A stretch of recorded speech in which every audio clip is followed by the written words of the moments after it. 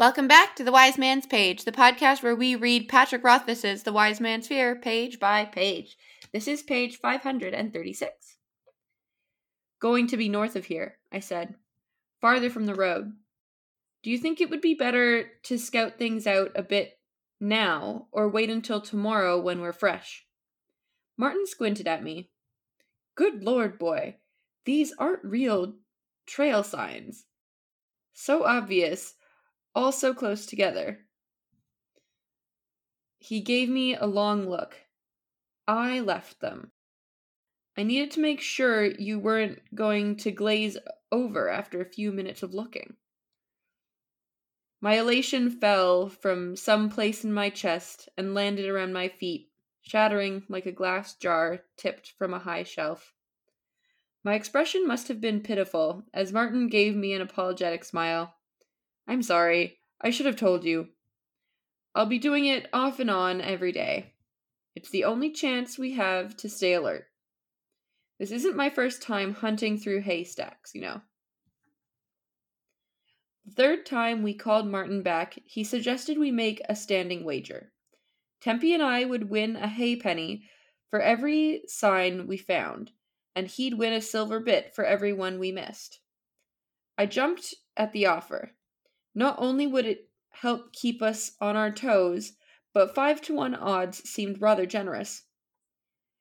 This made the rest of the day pass quickly. Tempe and I missed a few signs. A log shifted out of place, some scattered leaves, and a broken spiderweb. I thought this last one was a bit unfair, but even so, by the time we headed back to camp that evening, Tempe and I were 2 pennies ahead. Over supper, Martin told a story about a young widow's son who left home to make his fortune. A tinker sold him a pair of magic boots that helped him rescue a princess from a tower high in the mountains. Dayton nodded along while he ate, smiling as if he'd heard it before. Hespe laughed in places, gasped in others, the perfect audience. Tempe sat perfectly still with his hands folded in his lap, showing none of the nervous restlessness I'd come to expect from him. He stayed that way through the entire story, listening while his dinner grew cold. The story was a good one. There was a hungry giant and a riddle game. But the widow's son was clever, and in the end, he brought the princess back and married her. It was a familiar story, and listening to it reminded me of days long gone. Back when I had a home, a family. And that's the page and the chapter. I'm Nick. I'm Jordana. I'm Jeremy. I want to start by calling out a misprint in my copy of the book, just after the tilde brand. Martin is named Martin, I-N, M-A-R-T-I-N. Oh. Whereas normally he is M-A-R-T-E-N. Indeed. Just to be clear, in other places in your book, his name is spelled with the E. That's right. I've not seen this typo before. Looks like they caught it on the second go-round.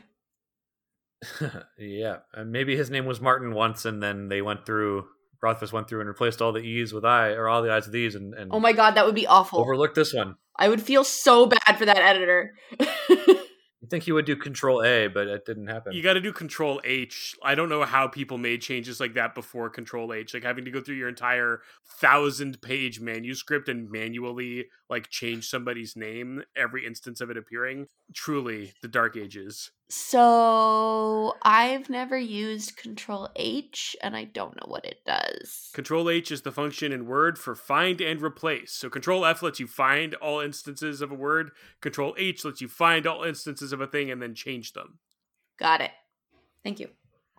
This has been Hotkey Corner with Jeremy Large. Nick, I feel like you had something to say about the actual book. This is a very childish moment from Kvothe. Something where he comes off looking an ass.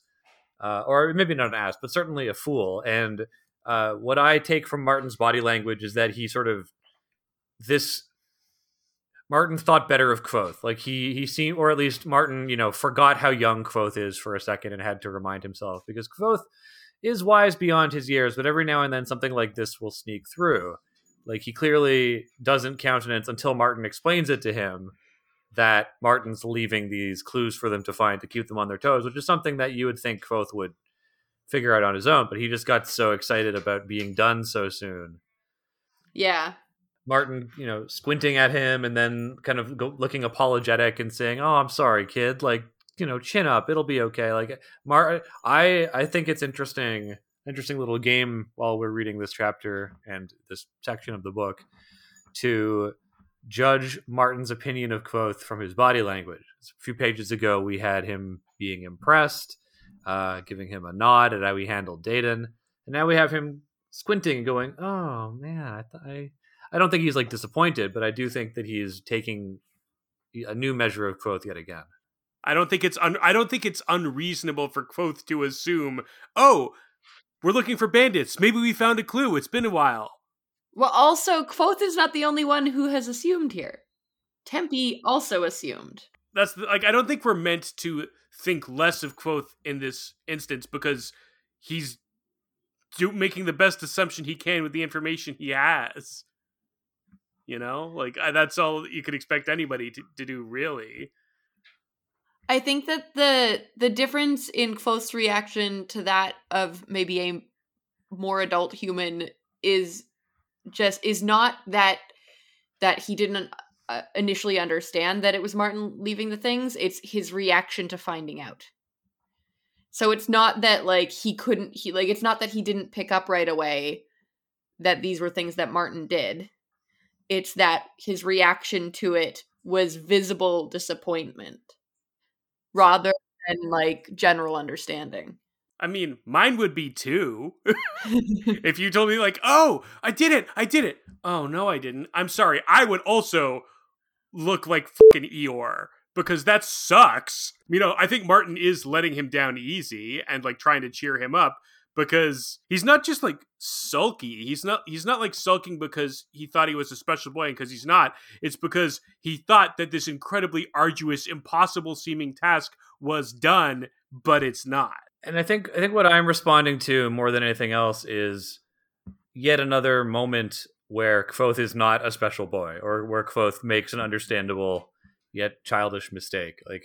I think I like that. It helps to temper the character when he doesn't see the strategic perspective all this time. This chapter and the chapters before, he's constantly doing the right thing, or he's through his cleverness asserting his dominance or his leadership skills over this crew, and it's kind of refreshing and pleasant. I don't read this as a point of conflict or a point that's harmful to Kvothe, but I am responding to it positively, maybe a little bit of schadenfreude, but also just to temper this character with another bit of understandable failure and to be reminded that he is childish. I don't think it's a question of Kvothe behaving wrong or losing esteem in Martin's eyes. It's just that the string of successes need to have some understandable, not failures, but it fits with the character and it's nice. Well, because it's not a perfect success, right? It's not an unqualified success, much in the same way that him having the idea for the bird call is a qualified success. He rolled a 7 to 9 in Dungeon World. He had a good idea, but it's not quite the perfect idea, right? Yes, he succeeded on his check to spot the sign, but that doesn't mean that the thing he did is finished. I think where we align is this is yet another point on our endless plot chart of things that make Kvothe not a Mary Sue, because if he was Wesley Crusher, he would have found the bandit camp in 24 hours. Well, also, Wesley Crusher only had the 44 minutes of the episode, possibly 88 if it's a two-parter, to wrap everything up, whereas Kvothe has the luxury of however many thousands of pages this book is. The storytelling is foreshadowing, I think. I think this is the first time we talk about them telling stories around the fire, because there's an awful lot of stories that come out of this trio. Quadrio, as they're doing their traveling. So this first one is a pretty standard story of Jack and the giant. We learn something about each of the companions by how they react to it. I'm particularly interested, and I think Kvothe is particularly interested in Tempi, who is sitting for an ADEM quietly, like hands folded means mouth closed, right? This is the equivalent of like when the librarian gets the kids together for story time and has them all put their hands on their head, hands on your ears, hands on your mouth, just to get them focused and get them sitting. He's listening 3 times. This is him. Yeah, this is him signaling that he's listening because the ADEM speak with their hands. And then it may also signal that he loves stories. He has a sense of wonder. He's not eating his food, so he's genuinely interested. And again, Kvothe is mistaken by pegging Tempi's movements to nervousness. This is something that if I was drafting a screenplay or a visual version of this, I would take a cue in how I was designing the ADEM language from the way that Kvothe describes Tempi here. American Sign Language and not just ASL, but other real-world sign languages seem like they have purpose with their movements. It's very hard to mistake sign language for a twitch or a gesture, and I think that's kind of the point. But it seems to me that the ADEM language isn't as mindful, or it doesn't appear as mindful as real-world sign languages. It's subtle. It can be mistaken for emotion. It's closer to how I imagine the secret gesture language in Dune, where it's potentially can be mistaken for a twitch or a fidget. And so that's an interesting kind of visual direction for what that looks like. And they totally pull it off in Dune, I thought. Yeah, Dune is a flawless movie. Don't at me. Did you read about the worst crime that NFT bros have committed? Wait, this feels like a tangent, and I have things. It's a tangent, but it has to be said. NFT bros bought the Jodorowsky's Dune screenplay book and are trying to turn it into an NFT. It's not even a screenplay. They bought a book of concept art from Jodorowsky's Dune, and now they think they own the. No, it's not a book of concept art. It's the book. It's the book that he was shopping around. It's the complete storyboard. It's the concept art. It's the script. It's the storyboard. It's the movie visualized. Okay, but yes, now they think they own the copyright to Jodorowsky's Dune, which is stupid because they're stupid and NFTs. Yeah, but also now the obvious thing, which is to publish that as a coffee table book, will never happen because the bros have their fingers in it. Well, of all the things that crypto has done that's bad, like accelerating the heat death of our planet, this is by far the worst. What's stopping me from doing that? What's stopping me from doing like the equivalent of right-click saving on it? Do you have it anywhere? Can you see what's inside it? Nobody has ever published it. The point is that it's never been published. It's never been available. Let me put it this way. I think if Penguin wanted to publish it tomorrow, they wouldn't let the fact that some NFT dipshits bought it stop them. Right, but they haven't yet. My point is that nobody has done it for whatever reason. The book has been a forever sought after, unpublished manuscript that everyone who's clued into it is dying to read. And now the worst version of that will come to pass. I don't think anything will be different in the world because this has happened. I think it will have exactly zero impact. Well, only time will tell. It won't. I know you're trying to end the subject, Jordana, but what I'm lamenting is not the fact that it has like a negative impact, but that it steals a bit of magic and possibility. It steals like circulating this thing that has been the subject of much speculation and imagination and just turns it into a commodity. And I know that like a published book would be a commodity, but at least then it's like accessible. This is now like a weird crypto statement. I don't know. Just everything about it is odious and it makes me sad. I'm sorry.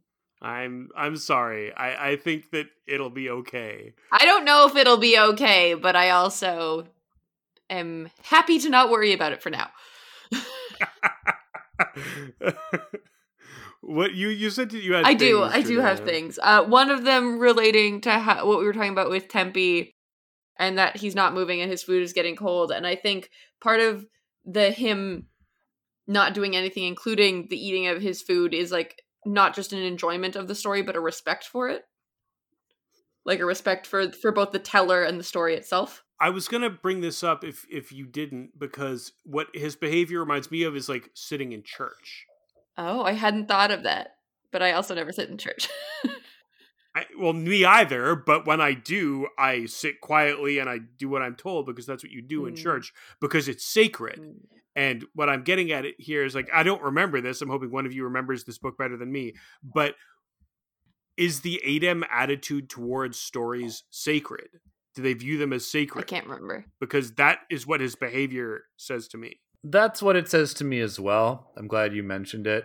And we will get into this a bit later, the Adem attitude towards stories. Certainly their attitude toward performance is very specific, but story I think sacred is a good way of tackling it. It's part of the teachings, right? Like there's a lot of the Lethani and the teachings of their culture tied up in stories, as we will eventually encounter.